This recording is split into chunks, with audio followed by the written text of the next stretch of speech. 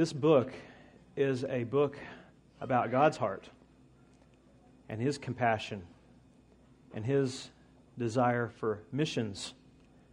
And I think that if that's God's desire, I think that needs to be our desire. And so this morning, I'm going to be doing something a little bit different. This will be more of an introduction than just a straightforward exposition, but an introduction to the text that we're going to be covering. And I think that it's an introduction that is pastorally driven. I think I want to drive you to the implied application of where we're going to go in chapter 4 of Jonah. Next time we will gather and I will begin going through in a very detailed way through chapter 4. But today will be an introductory exposition, I guess you could say. So let's pray and then we'll go to Jonah. Father God, I come to you in the name of Jesus, the great missionary, the one who had the greatest God-exalting compassion in the world. Jesus, thank you. Thank you for that mercy that you brought and revealed to us personally. God, it's that mercy that I believe you have shown us that we need to reflect to the world and to our friends. And it needs to move us, I think, this morning as I think about what you have done and what you have revealed to us in Jonah, your desire for the Ninevites, these pagan Gentiles who are outside of the covenant people of God. Yet, God, you had chosen them from before the foundation of the world to hear a message that would bring about repentance and faith in their hearts to give you glory so that they would be a light to Israel, who should have been a light to them. Father, as I think about that and that application, Israel was chosen and set apart as a nation to reflect your grace and mercy to unbelievers. God, that is exactly what you've called your church to do today. So I pray that we would hear that message. We would receive that message. We would apply and pursue that message that you have given us, that we are to not just exist for our own sake and our own comfort and our own exaltation, but for your glory and for the good of those who need compassion. I pray that you would apply that to our hearts this morning in Jesus' name. Amen. Please open God's Word with me to Jonah chapter 3. We're going to begin in Jonah 3:6, and we're going to read down through 4:6 to have a contextual understanding of the text we will actually focus on, which will be verses 1 and 2 of chapter 4. Let me read God's Word to you this morning and see how you respond. See if you reflect the heart of Jesus or Jonah here as you hear this text. And I pray that, and I believe that you will desire the heart of Jesus, not the heart of Jonah, and how he responds to God's compassion to unbelievers. This is after Jonah goes, after he's been brought up from the belly of the fish and recommissioned to go. And he takes his duty and he goes and he proclaims the message of God's doom on this wicked city. And then God did a miracle. And we see that miracle take place through the proclamation of His Word. And we see it begin from the least to the greatest. And so we hear move from the people in the street in verse 5 to verse 6. It says, "The word reached the king of Nineveh, and he arose from his throne, removed his robe, covered himself with sackcloth, and sat in ashes. And he issued a proclamation and published through Nineveh by the decree of the king and his nobles. Let neither man nor beast, herd nor flock taste anything. Let him not feed or drink water, but let man and beast be covered with sackcloth, and let them call out mightily to God. Let everyone turn from his evil way and from the violence that is in his hands. Who knows? God may turn and relent and turn from His fierce anger so that we may not perish." When God saw what they did, how they turned from their evil way. God relented of the disaster that He had said He would do to them, and He did not do it. But it displeased Jonah exceedingly, and he was angry. And he prayed to the Lord and said, O Lord, is not this what I said when I was yet in my country? That is why I made haste to flee to Tarshish, for I knew that you are a gracious God and merciful, slow to anger, and abounding in steadfast love, and relenting from disaster. Therefore now, O Lord, please take my life from me, for it's better for me to die than to live. And the Lord said, do you do well to be angry? Jonah doesn't answer. Verse 5, Jonah went out of the city and set to the east of the city and made a booth for himself there. He sat under it in the shade till he should see what would become of the city. Now the Lord God appointed a plant and made it come up over Jonah, that it might be a shade over his head to save him from his discomfort. So Jonah was exceedingly glad because of the plant. But when dawn came up the next day, God appointed a worm that attacked the plant so that it withered. When the sun rose, God appointed a scorching east wind, and the sun beat down on the head of Jonah so that he was faint, and he asked that he might die and said, it's better for me to die than to live.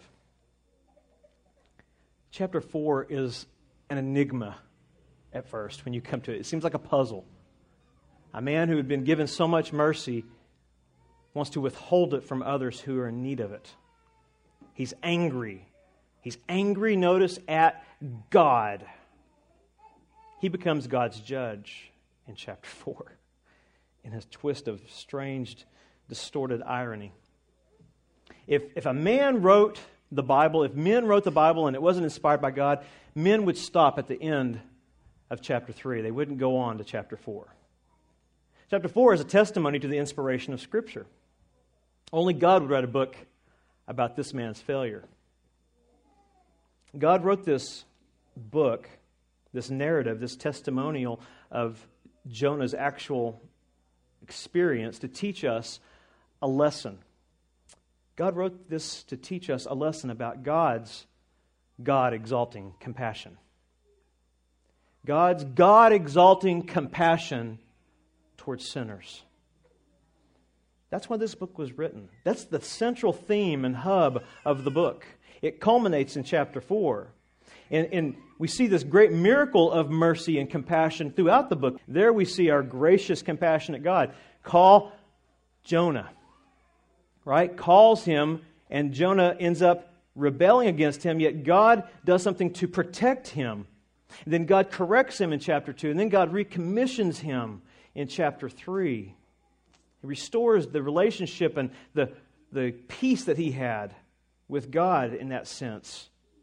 And then he sends Jonah to proclaim a message, and a message that frankly was not exactly seeker-sensitive or popular. It was a message of doom and destruction, which I think that Jonah gladly picked up. He liked that part of it because he could proclaim it to his enemies. But what he didn't like was the but God part of the message. Jonah went and proclaimed doom and destruction, but God granted faith, granted repentance and forgiveness. And in that man's ministry to this city, in one day, approximately 600,000 people were saved. It's the greatest revival in the Bible that we see. And it exalted the great compassion of God. That, I think, is what we're called to do as Christians. We don't live unto ourselves. We live, I believe, according to Scripture, to exalt the great compassion of our God. That's what Jonah needed to understand. It wasn't about Israel, and it wasn't about Jonah's ministry. It was about God's great mercy. So 2 and 3 lead us to this great revival and great gift of God's restoring mercy. And so we would expect when we come to chapter 4 that there should be a God-exalting praise and prayer and proclamation of God's greatness and kindness towards sinners. And we certainly find Jonah praying in chapter 4, but that's not the kind of prayer that we hear, is it? Jonah's prayer doesn't reveal a heart filled with God-exalting praise for His mercy toward His enemies. A lot of things, man, there's so many applications of this that I could think about this morning. One of the things we need to remember, who are we to say people are our enemies? Who are we, the mercied people of God, to say that we have a right to hold grudges against anybody? We who have been forgiven so much. And Jesus, who displayed this God-exalting compassion, saved us. If we're not exalting God through reflecting His compassion, I think we've missed our mission. I think we've missed the purpose in our regeneration. Frankly, Israel was a light to the nations, a city set on a hill, so to speak. And then the New Testament tells us that that's us. We are the light. We are the city set on the hill. And that means we as a church and we as individuals. We declare the mercy of God through our life and through our lips. So in Jonah, we see a prayer that reveals something about what's in Jonah's heart and what's in Jonah's desire. In Jonah 4, 1 through 2, Jonah's prayer reveals something about him. It reveals one point: the self-exaltation that was hidden in Jonah's heart. See, I read a lot of commentaries and read a lot of theories about why Jonah says what he says in verses 1 and 2. A lot of them said, well, he was zealous for the glory of Israel. He was zealous for the glory of God. Yes, on the surface. But ultimately, he was in rebellion against his God down deep in his heart. He had a root sin of self-exaltation. The other parts, the running from God in chapter 1, that's just the tip of the iceberg of the actual problem. And see, that's the thing with us. We have tips of the iceberg sticking out everywhere. And down deep, if you look down deep, and sometimes when things happen like this, when God does something great for our enemies, it exposes what's deep in our heart. I mean, one set of notes that I had written up yesterday said something like this: how would you feel if, when you arrived in heaven, you meet Osama bin Laden? He's been forgiven, let's say. Would you rejoice? Well, what if you met him 2 years ago and he'd been forgiven? Would you rejoice? Or would you demand justice?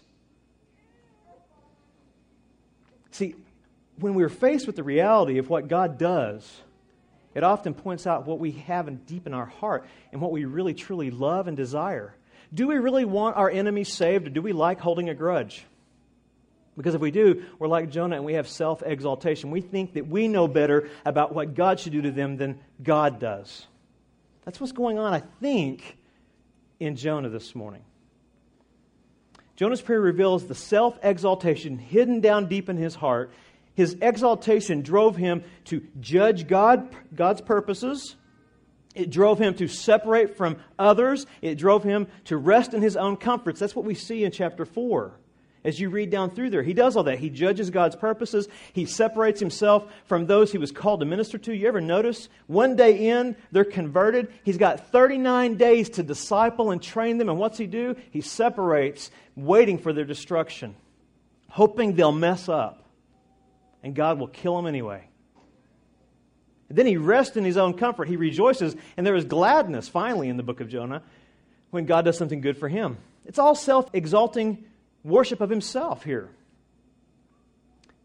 And today, what I want you to see in chapter 4 as just a glimpse and then an application, a glimpse as an introduction to what we're going to cover next time, is that self-exaltation, this would be a point you could write down. Self-exaltation distorts. It distorts our reasoning and it distorts our actions. Our reasoning and our actions are distorted by self-exaltation. Now, they're redeemed by God exaltation. God exalting compassion, that changes our thinking and it changes our doing, our application. Now, look with me at verse 1 of chapter 4. We're just going to look at these first two verses. I'm going to break down verse 2 into two parts for just a minute so we can look at that. But first, let's look at verse 1. We can see here how self-exaltation distorted Jonah's reasoning, his mind, his thinking. And listen, he's a converted prophet of God. And this is still going on in his heart. So this tells me we need to heed this warning. He was the mouthpiece God chose. And guess what? In the new covenant, so are you. And it was possible for this to happen to him. It's possible for this to happen to you and I. But it displeased Jonah exceedingly. Now this is probably one of the most frightening passages in the Bible to me. Aside from maybe Matthew 23 when Jesus lays down the woes on the Pharisees, which is exactly kind of who Jonah represents here in this passage. It displeased Jonah exceedingly. What displeased him exceedingly? God's compassion to Nineveh. God's compassion to others that actually made him look bad. It wasn't what he wanted. He was angry. You have to understand something about Jonah. Jonah, the only other recording we have of his prophecies or his ministry was one that brought him great glory in Israel. He talked about how God would restore the borders, and it happened. And all of a sudden, he becomes a rock star preacher. He becomes the hit. He becomes the man. And he is riding the top of the wave. And then he has this call from God that's going to actually destroy his potential ministry in Israel. Because he knows what God's like intellectually. He just doesn't want anyone else to know it experientially. What it says here in the original Hebrew, basically a literal translation of verse 1 is this. And this is just frightening. But God's compassion. God's compassion was evil to Jonah. God's compassion was a great wickedness, and Jonah was burning inside because of it.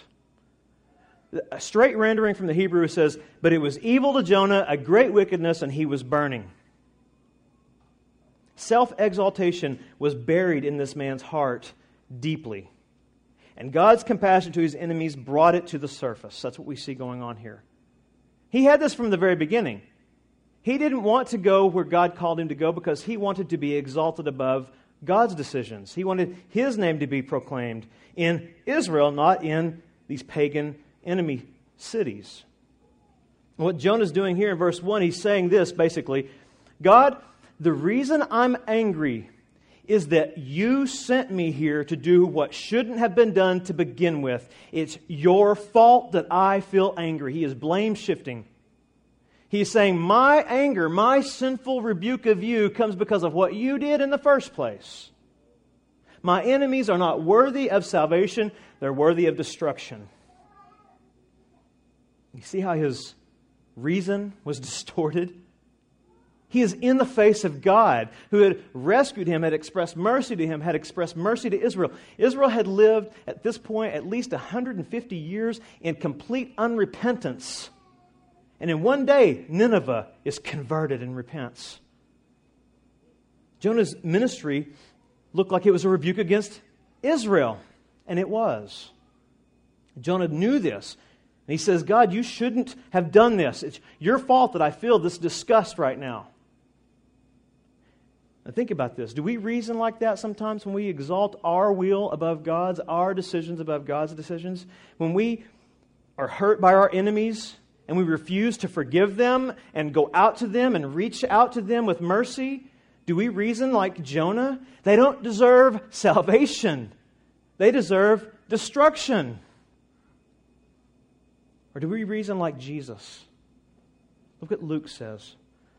Luke 6. Luke 6:27.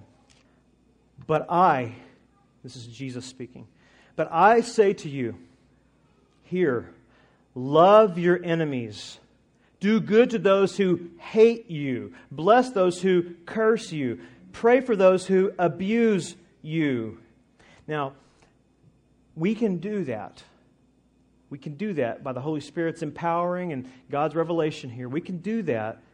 And we can also do that because of what God's already done for us, because we were in that category.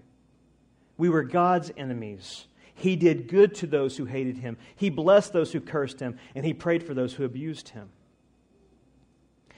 To one who strikes you on the cheek, offer the other also. And from one who takes away your cloak, do not withhold your tunic either.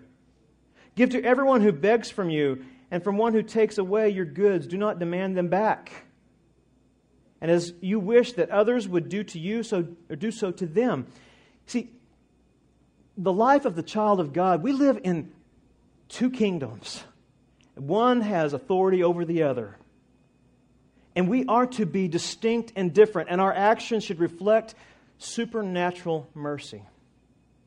See, when we cling to our own rights, cling to our own exalted position of what we think we deserve, we are saying that this world is our home. We are saying, I don't need to look forward to the one that's to come. But when you can let go of your pride, your self-exaltation, and your self-comfort for the sake of glorifying your God who had great compassion, then God says, you will reflect me. You will be blessed by God. You will be reflecting that in the world around you. If you love those who love you, what benefit is that to you? Verse 32 says, for even sinners love those who love them. I mean, if you do that, you're nothing more than a reflection of the unregenerate people around you. Your life should be distinct as a Christian. And listen, the people he's talking about in those previous verses, they aren't nice people. They're their enemies, the enemies of Israel, Roman soldiers. People who would persecute them, crucify Jews in the street, massacre them. He's saying, if they strike you, give your life for the sake of the glory of the one who was stricken for you. Verse 33, if you do good to those who do good to you, what benefit is that to you? For even sinners do the same. And if you lend to those from whom you expect to receive, what credit is that to you? Even sinners lend to sinners to get back the same amount. But love your enemies and do good and lend, expecting nothing in return. And your reward will be great. You will be sons of the Most High, for He is kind to the ungrateful and the evil. Be merciful, even as your Father is merciful. Don't extend something to someone who has hurt you because you desire to get something in return. That's like the pagans do. What exalts God is agape toward those who are not worthy. Extending something to them that they have need of but don't deserve. That's what we're called to do. That removes us from this position of thinking that we should have an exalted life as Christians. Rain on the Osteens of the world, those who say that this is our best life now. This is not our best life now. Our best life is in Christ, and He is seated in heavenly places, and we're there with Him. We need to be living like we belong in that kingdom. That's what separates us, and that would have protected Jonah from self-exaltation, because he would have been concerned about the exaltation of God and His compassion. And God's going to teach this to Jonah. And I hope God teaches that to me and to you. Now, go back with me to Jonah. Jonah 2a. Here we see that self-exaltation distorted not just Jonah's attitudes and his demeanor, but continue to point out that it distorted his reasoning, his thinking. Look what 2a says. We'll stop about midway through here. It says, and he prayed to the Lord and said, O Lord, is not this what I said when I was yet in my country? And the emphasis here is in my country, where I belonged. I told you. And it wasn't like he prayed then. It was more like he just made this pouty statement. I'm not going because I know what you're like, so I'm going to run. That's why I made haste to flee to Tarshish. See, his reasoning is distorted. He's blame shifting. He's casting the problem onto God's shoulders, not his own. He's not taking responsibility because he is too exalted in his own eyes to have done wrong. He is justifying his sin, and that's what self-exaltation will do to us. When you think you deserve something in this life, You're exalting yourself above God's judgments. What about all our brothers and sisters who are being martyred for the name of Jesus, and we're complaining about being nice to our neighbors or in-laws? We don't deserve the kindness we've received. It is the gift from our God. This country and this blessing of being here in freedom is God's mercy. What Jonah's saying here, in effect, is this in verse 2. I knew that this was your plan all along. I knew that you planned to rescue these wicked people. And so I judge you as guilty for making me do wrong, for making me have a bad attitude. I judge that you should now destroy this wicked people so you would protect your name, your people, and my reputation. That's really what he's saying.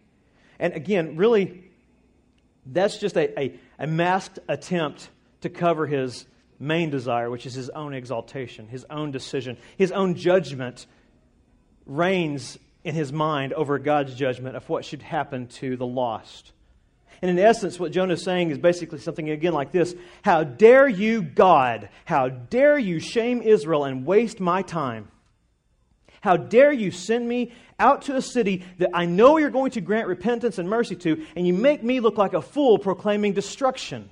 How dare you do this to me? I am too important for you to do this and waste my time. That's his attitude, I think, that's coming out. It's masked in nationalism and in religious ideology here, but it's at the very root, it's an attitude of self-exaltation. He's not really concerned about the people here. He's not really concerned about God's glory. He's concerned about his glory, his position, the way people view him. And man, that should teach us something, I think. Sometimes we don't do what we know we ought to do because we simply don't want other people to think poorly of us or think that we're religious zealots. Listen, you have a short time on this planet. We're a vapor. If you've got lost loved ones, I don't care how foolish you think you will look. It is worth every fiber in your body to proclaim with all your heart the gospel of Jesus Christ to them. Because listen, and I know this, they can be gone in an instant. And you'll never regret telling them about Jesus. No matter how foolish you think you look. No matter how hard the message may be. No matter how difficult it may be to approach them, it is worth the effort for the glory of God's name and for the good of the lost who are dying. Listen, I'm not God. I don't know who is elect and who's not. But I know this, Jesus had a passion and compassion. He had a passion for God's glory, and it was reflected in his compassion for the dying world around him. I don't see Jesus making a distinction in the way he treated Judas as opposed to Peter. He loved him to the end, though he knew he was a devil. He was an apostate. If Jesus did that, I think we should follow his example. Jonah wasn't concerned about people or God. A lack of mercy is a good indication that there's self-exaltation in your heart. Now, self-exaltation, it distorts our reasoning, and that in turn shapes and changes our actions. Verse 2b shows us how self-exaltation distorts our actions and distorts our application of God's Word. For I knew that you are a gracious God and merciful, slow to anger and abounding in steadfast love and relenting from disaster. Now the key word in this passage is I knew. In the Greek, we could translate that, I had gnosis, I have knowledge.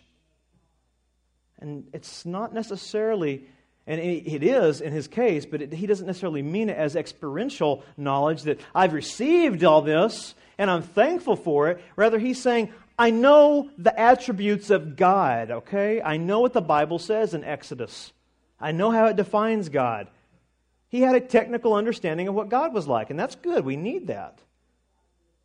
But it's got to move beyond that. Self-exaltation will distort that, and that's what happens here. It distorted his application of God's Word. He no longer viewed that declaration that he just made as something glorious. He is now viewing it as something horrible because it's been extended to his enemies. So in 2b, his knowledge here sounds an awful lot like what we read about in 1 Corinthians. Go there with me. 1 Corinthians 8:1. This seems to be the kind of knowledge that I think Jonah is expressing. In 2:8 and verse 1. Now this is in a somewhat different topic, but the end here, this application, is what I want you to understand. Now concerning food to idols, we know that all of us possess knowledge. Okay, gnosis. But gnosis, or knowledge alone, bare facts, truth, apart from application in the heart, knowledge puffs up, but love builds up. Knowledge will build up your own view of yourself. I am a theologian. I know about supralapsarian and infralapsarianism and the Reformed doctrine of justification. That will puff you up. But if you don't do something with those truths that I just said, then you are no more than a noisy gong and a clanging cymbal. You have not love. Love will edify others with the knowledge that you have been given. Jonah's knowledge, I think, sounds like this. I think it sounds like the knowledge that puffs up. Knowledge alone can lead all of us to self-exaltation, and that may be our very temptation in this text today. We as a church, as a Reformed Baptist church, we understand doctrine is important. We understand that duty is important, truth is important, and we understand that evangelism is important. But do we approach it like Jonah, technically, or do we approach it like Jesus, passionately? How do we approach it? Do we attend worship services out of a duty alone? I'm not saying there's not duty. There's duty to get you here. Planning, dedication. But do we approach a worship service as an act of duty alone, or do we delight in coming together with God's people to rejoice in His Word and to build up one another in love? See, the church comes together, according to Ephesians 4, to build up one another for the equipping of the saints for the work of the ministry. We come, we gather, we worship, we rejoice, then we equip, and we send out. We love one another in fellowship. But it has a divine purpose. It's not just bare facts and truth. And Lord, forgive us as theologians when we exalt our mind above your will. When we know the will of God, it will affect the theological truths we have in our hearts. And it will move us out of the bare theological facts into a loving, compassionate act of grace where we reach out to those who are lost. We proclaim truth as if their lives depended on it, and God's glory was exalted in it. Do we attend Bible studies, midweek Bible studies, to boast in this knowledge? Or do we come here to rejoice in the work that Christ has wrought in our hearts and then apply it practically in the way we reach out to those who we invite to come here on a Wednesday or a Sunday? Or do we evangelize simply to fulfill the Great Commission alone? It's just, this is a command, I've got to fulfill it, it's my duty, I'm a Christian, that's why I evangelize. Or do we evangelize as a way to exalt Jesus Christ and have mercy on the perishing? I was reminded this week about how important this is, to have passion for the glory of God that's moving us to application and not get puffed up in just our theological dimensions and depth. I had a man call me this week and befriend me over the phone, and he called me with tears in his eyes as he began to weep about, brother, I've been to so many churches, and either they're cold and indifferent and they're theologically sound, they have no love for the lost or the glory of Jesus, or they're as Arminian as can be, and they're living as if the world was part of the church and they don't deal with sin. And I just need to find a church that loves God and loves people. And he wept. And he wept. And as we talked, we both wept and we rejoiced that God does grant churches like that to be a light, to reflect the great compassion of our God to the world by taking truths that we study and putting them into application so that it's not just sacrifice, it's rejoicing. that drives us. We don't come here just out of duty. We come here out of a delight. And it's a delightful duty to come here, to delight in our Savior. Jesus died to put you in the church so that you could reflect Him in the world. We need to rejoice in that. I was also reminded of how important this is when I got a message from a guy I went to high school with. He sent me a Facebook invite. I haven't seen this man since we were seniors in high school. My heart broke when I read his information. He's been living as a homosexual for years. And I don't know if anyone's told him about forgiveness and transformation that comes through Jesus. I thought, God, forgive me for not being considerate and thinking like I ought about this man, because I'm going to tell you, the first response when I read how he was living, it wasn't God-exalting. It was self-exalting. God rebuked me immediately. And He brought about a compassion in my heart that came from above, not from within on my own. Jonah had duty. He had that down. When God rescued him, he did what He said. He knew he was called to be a prophet. He boasted in this text about his knowledge of God. He had knowledge. And he fulfilled the exact requirements that God gave him when He restored him in chapter 3. But self-exaltation kept him from the key element of ministry, which is God exalting mercy. He was like the Pharisees in Jesus' day. They got all the requirements of the law right, but they had forgotten mercy. They knew what God was like, but they didn't like God extending that grace to others outside of themselves. That's why they separated and segregated and came inward and inward. And God forgive us and keep us from that attitude. I heard John MacArthur one time talk about a group of guys who gathered together, and it was a great church at the beginning, and they've been together for a long time. They began to gather, and they began to study Reformed theology. And he said until finally all they could do is come together and contemplate their Calvinistic navels. And they never went out and did anything with it. God protect us from that. The man that I spoke to that was crying and weeping, he came out of a church like that. And he was frightened that all churches who stood firm on doctrine would be like that. And he began to, this is to the glory of God, he began to listen to sermons and read stuff on our website. And he began to say, God, there's hope. There's hope. And he found a church 30 minutes away this week to attend that does just this. It exalts God's compassion and teaches deep truth. I think God reveals Jonah's heart in 4:2 as a warning to us. And this is where it gets to the application part for you and I. I want you to ask yourself some questions. We're going to look at a few more texts, but think about this. Ask yourself a question. Does self-exaltation and self-righteousness distort your application of God's revealed Word? In other words, do you have compassion for the world around you? Or are you content and happy in your comfortable, exalted position?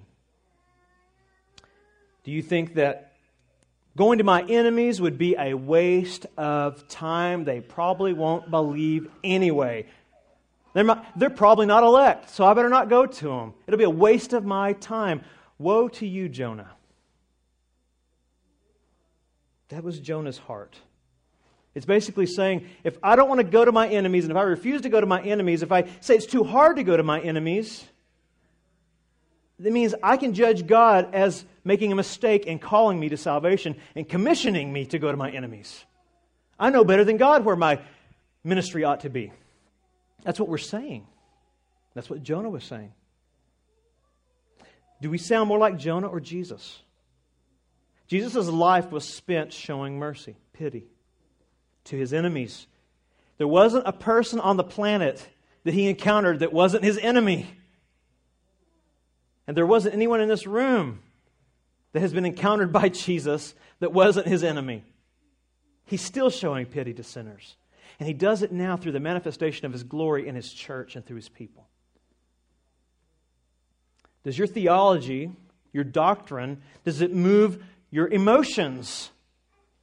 You know, I love deep theology, and you guys know that. I am as reformed as you can find me in the Baptist world. This is as reformed as I can be. We don't dunk babies here, okay?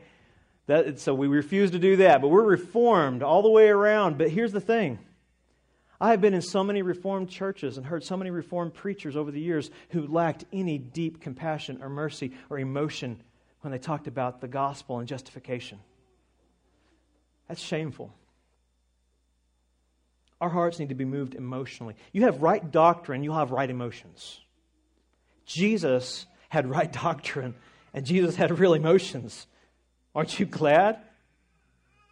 His doctrine drove him to the cross where he cried out for you and me. Where he declares, the work of redemption is finished. I've done it for those who are my enemies. Look what Hebrews 5 says about Jesus. Hebrews 5, verse 7. Hebrews 5, 7 through 9. In the days of his flesh, his incarnation, God the Son took on flesh, became a man like us in every way except without sin. In the days of his flesh, Jesus offered up prayers and supplications, what with? With loud cries and tears to him who was able to save him from death. And he was heard because of his reverence. Jesus' reasoning and Jesus' prayers and Jesus' actions revealed God-exalting compassion for the lost.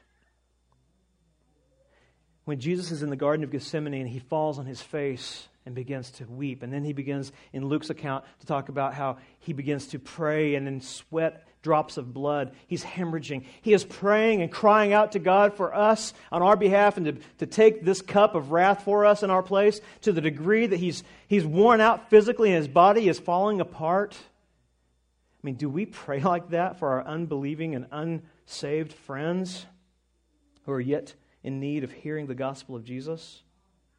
Do you weep over the lost? I should weep more. We should weep like Jesus. And I want you to think about this. Think about this. Not in a dutiful fulfilling of the Great Commission alone thought, but think about it in this way.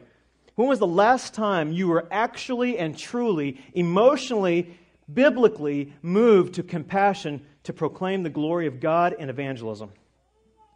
When was your heart broken over this person sitting across from you, working across from you, living across from you, living in your home, living as your in-law or your relative? When was your heart so broken by what they need to know about the glory of Jesus and they need for their salvation that you actually went to them and proclaimed the gospel that saved you?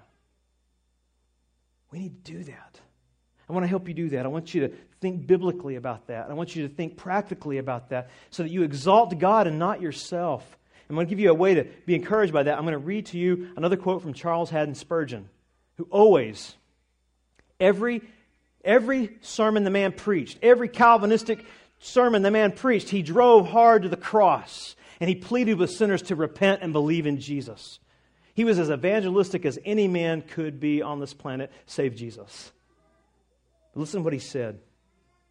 Maybe this will help you develop in your heart what Jesus has accomplished, which is perfect mercy and great mercy for sinners.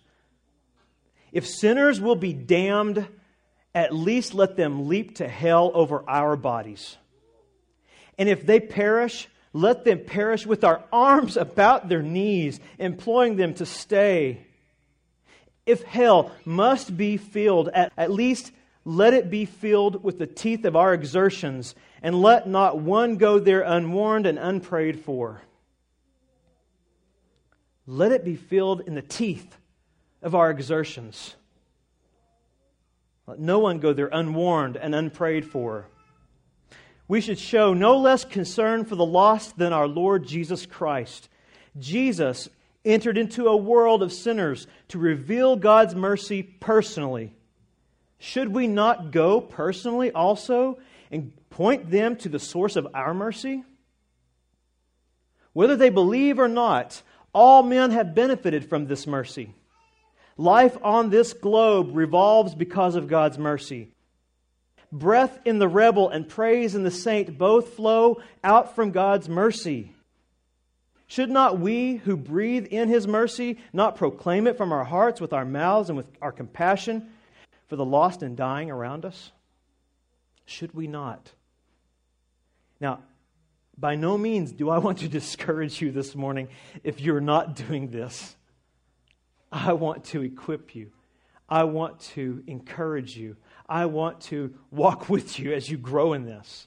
And I want to pursue this myself because I believe, scripturally speaking, when you read the whole counsel of God, God is most glorified in His church when we are moved into action by the revelation of God's mercy toward us and through grace-driven compassion for the lost. I think God receives the most praise. Evangelization of the world brings glory to God. That's the point.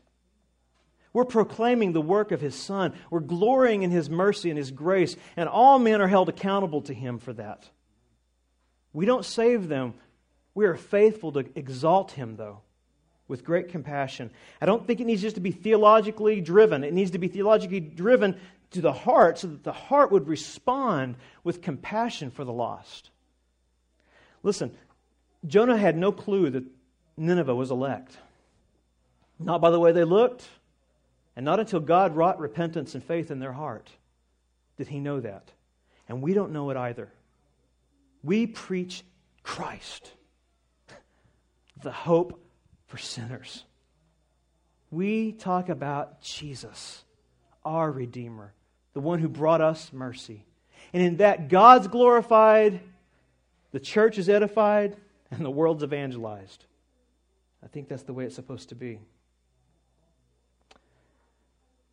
Listen, I want to say this as a pastoral note to you personally here. Like I said, I don't want to discourage you. I don't think that you're failing in these areas. What I want to do is I wanted to prepare you, and I have the responsibility to equip you and to hold you accountable and me accountable to apply these truths. But I want you to know this. I believe that you, Sovereign Grace, are the most loving, interpersonal church I've seen. I think that you are theologically driven. I think you are Christ exalting. I think I see that on Sundays when you're hungry for the Word and you listen to me for an hour. I think I see it on Wednesdays when you come and you research and you study and you learn and you fellowship afterwards with one another. But it's possible for us to fall into the dangerous area of self-exaltation, just like Jonah. It's possible for our love and our truth to become trapped inside these self-exalting walls, where we become focused on just our congregation, which is important. We need to grow together in love and edify one another, but we can come together to such a point that we are not applying this truth to the world around us that God planted us in. I want to help you do that because there's a need out there according to Matthew 9. Go to Matthew 9. There's a need to take what we love and the truth that we learn and apply it outside these four walls to keep us from the trap of self-exaltation and to put God on display in the world. In Matthew 9, we see Jesus make this obvious truth clear to His disciples. In Matthew 9:35, Jesus went throughout all the cities and villages, teaching in their synagogues and proclaiming the gospel of the kingdom and healing every disease and every affliction. When He saw the crowds, notice, Jesus had compassion for them because they were harassed and helpless like sheep without a shepherd.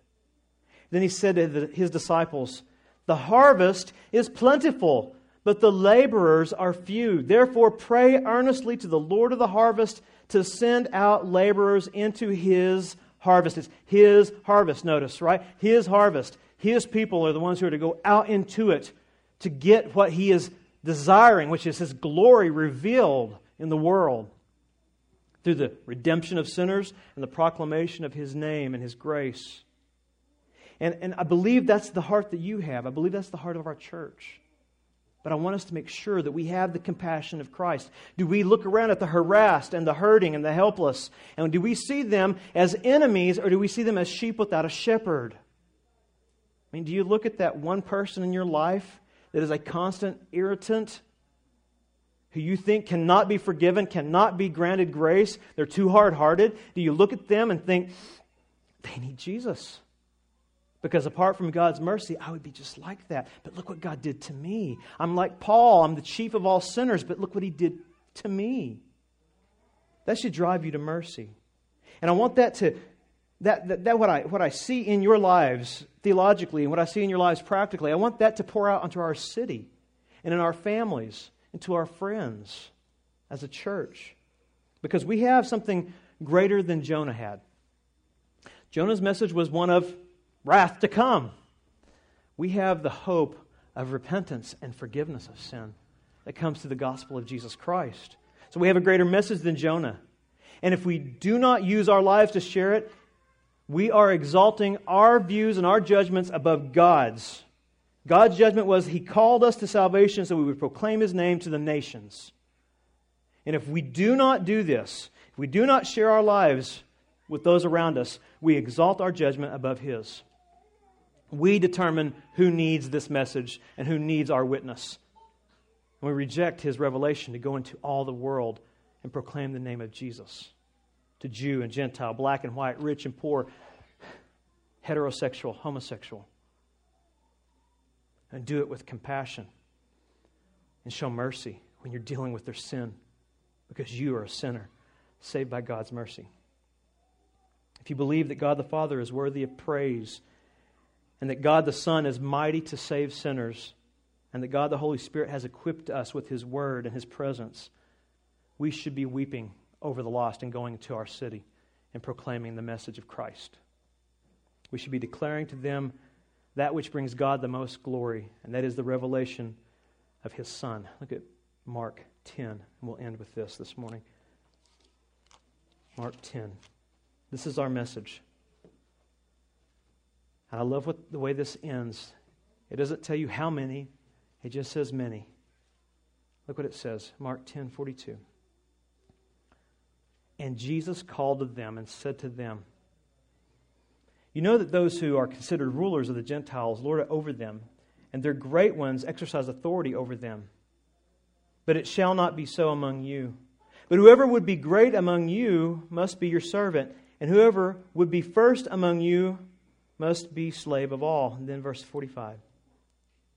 For even the Son of Man, Jesus, came not to be served, but to serve and give His life as a ransom for many. That's the one we serve. And the one we serve came to serve those who are in need of mercy. And we betray Him if we do not reflect Him.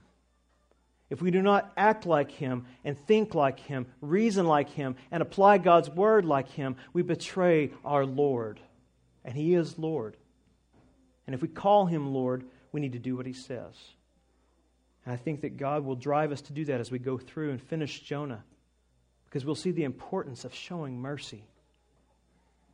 Father God, again, our prayers come to You through the merits and work of Your Son, Jesus Christ. It is through the redeeming work that He accomplished by coming into this world to live a perfectly righteous human life in our place, and then to be judged by You on the cross as guilty for our sins and receive our complete penalty in Your wrath, and fill up the entire wrath that we deserved in a moment on the cross. And then die and then rise again on the third day to declare that we are just and that He is all-powerful. And we are secured in Him for eternity.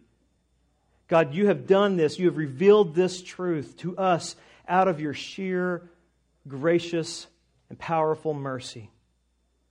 God, please teach us this morning to apply that to our own life and ministry. Let us see the cross with new eyes this morning. Let us see the mercy that was extended to us through Jesus as the mercy we want to reflect to the world around us. God, make me merciful, I pray. God, protect me because I too often look like Jonah and not like Jesus. I exalt myself above Your will often. For that I need forgiveness. For that I need direction. And thank you for Jonah, because that's what you're doing. You're directing, and you're washing us in your word. And we pray that you would be glorified in that in Jesus' name.